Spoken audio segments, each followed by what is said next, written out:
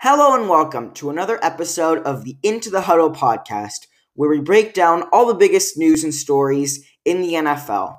First, we'd like to thank you for tuning into this episode and any other episodes we've released so far, and we would like to please ask you to follow us on Spotify or wherever you get your podcast. Thanks, and stay tuned for the episode. Hello and welcome to the second episode of the Into the Huddle podcast. I'm Rodrigo. And I'm JW. And today we're going to be going over week 1 in the NFL. Specifically, we're going to cover the biggest stars of week 1, the biggest surprises, and the biggest disappointments. So, JW, who was your biggest star of week 1? I'm going to say my biggest star was Nick Chubb for the Browns. Even though they didn't win the game against the Kansas City Chiefs, he was really the only thing that kept them in contention. Baker Mayfield didn't have any touchdowns, was getting sacked, threw a pick.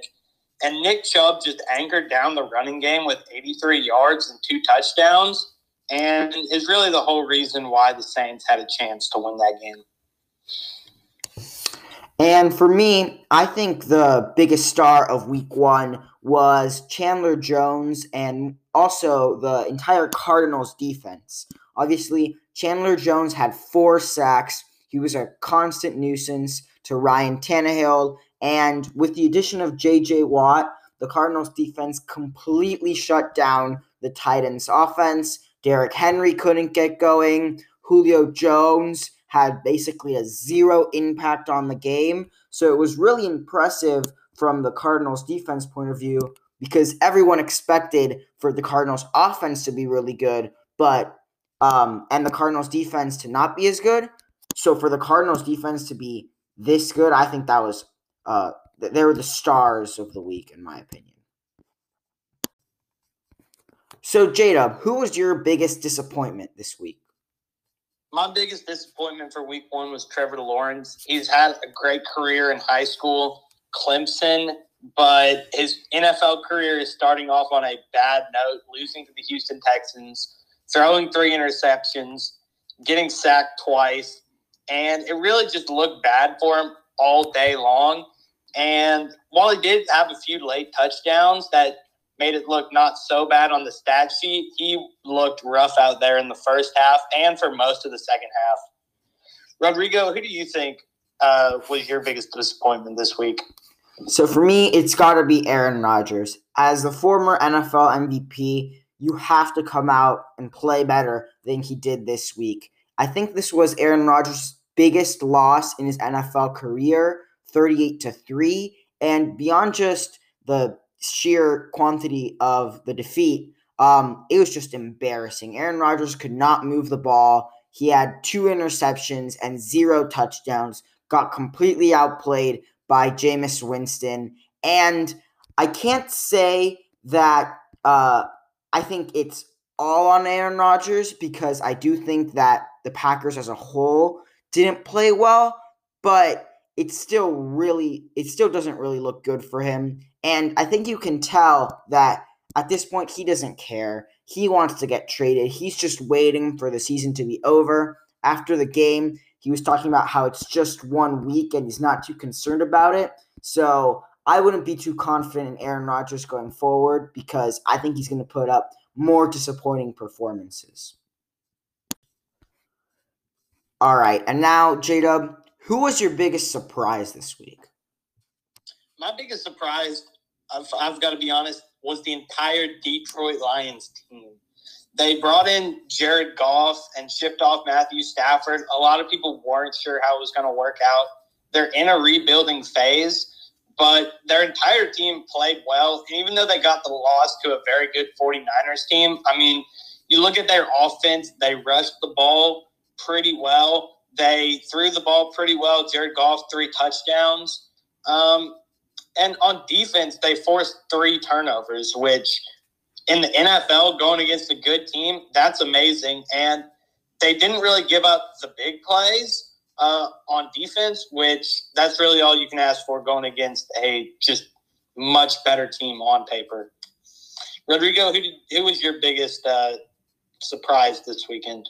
So I got to go with Jameis Winston because I did not have a lot of expectations for Jameis this season. I thought the Saints were going to struggle and that he was going to keep having a lot of turnovers, but he played probably the best game of his NFL career. He had 5 touchdowns and 0 interceptions. He played exactly the role that the Saints needed him to play, not taking too many risks, but when the time was right, he unleashed that huge arm of his. So if Jameis continues playing the way he did this week, I think the Saints are going to have a really good season. I don't know if they're going to be as good as some of the best teams in the NFC, but I think they can definitely be in contention because of Jameis. And now we're going to move on to our predictions for the upcoming week in the NFL. Okay, Rodrigo, looking at week 2, we have the Chiefs versus the Ravens on Sunday night in Baltimore. Who do you have winning that game? So I think that the Chiefs are going to win this game simply because even though I picked the Ravens to be really good this year, they did not show up last night against the Raiders. The Raiders are a team they should have beat. They should have beat them convincingly. Lamar Jackson, he didn't play terribly, but he also didn't play particularly well. And against the absolute juggernaut that are the Kansas City Chiefs, I think that they're really going to struggle. I think it might be closer than some people think because Lamar Jackson has never beaten the Chiefs, so he's going to be extremely motivated and come in with a vengeance. But I still think the Chiefs are going to pull it out because I think they have they're playing better right now. How about you, Jado? Who do you think is going to win this game? Like you said, Lamar Jackson has never beaten the Chiefs, but I think he uses that kind of underdog mentality and having the 2 fumbles late in the game last week on Monday. I think he takes that and brings it into this next game and comes away with a big statement win for the Baltimore Ravens to get their season going at home. And so I think Lamar uses that to kind of propel the Ravens to a big victory early. All right, and then the other game we're going to predict in week 2 is the Cowboys against the Chargers. The Cowboys obviously coming off that really close loss against the Buccaneers in the opener, and the Chargers have just beaten the Washington football team. So, JW, who do you think is going to win this game in LA? I think it's going to be a tight one. It's going to go down to the wire, but I think that Ezekiel Elliott has a bounce-back week, and the Cowboys receivers stay hot. They played really well week 1, and so I think that the Dallas Cowboys high-flying offense is going to kind of carry them to a win over the Chargers. So I agree that the Cowboys offense is going to be really explosive in this game, but one thing I was actually surprised about this week was how good the Chargers defense was. And I know they were playing against Ryan Fitzpatrick and Taylor Heinicke, but I didn't really think they were going to be this good this early, obviously with a new head coach and a new defensive scheme. So I think they'll be just good enough to hold the Cowboys to less than, say, like 30 points. And then Justin Herbert against a really weak Cowboys defense will have a great game, probably throw for over 300 yards and a couple of touchdowns. So I think it'll be a pretty close game, but I'll lean with the Chargers because it's in LA and because it's such a long flight for Dallas. So I think I'm picking the Chargers over the Dallas Cowboys in week 2. Thanks for listening to this episode of the Into the Huddle podcast. Once again, we would really appreciate it if you could subscribe to our podcast on Spotify or wherever you get your podcast. Thanks for listening and stay tuned for the next episode.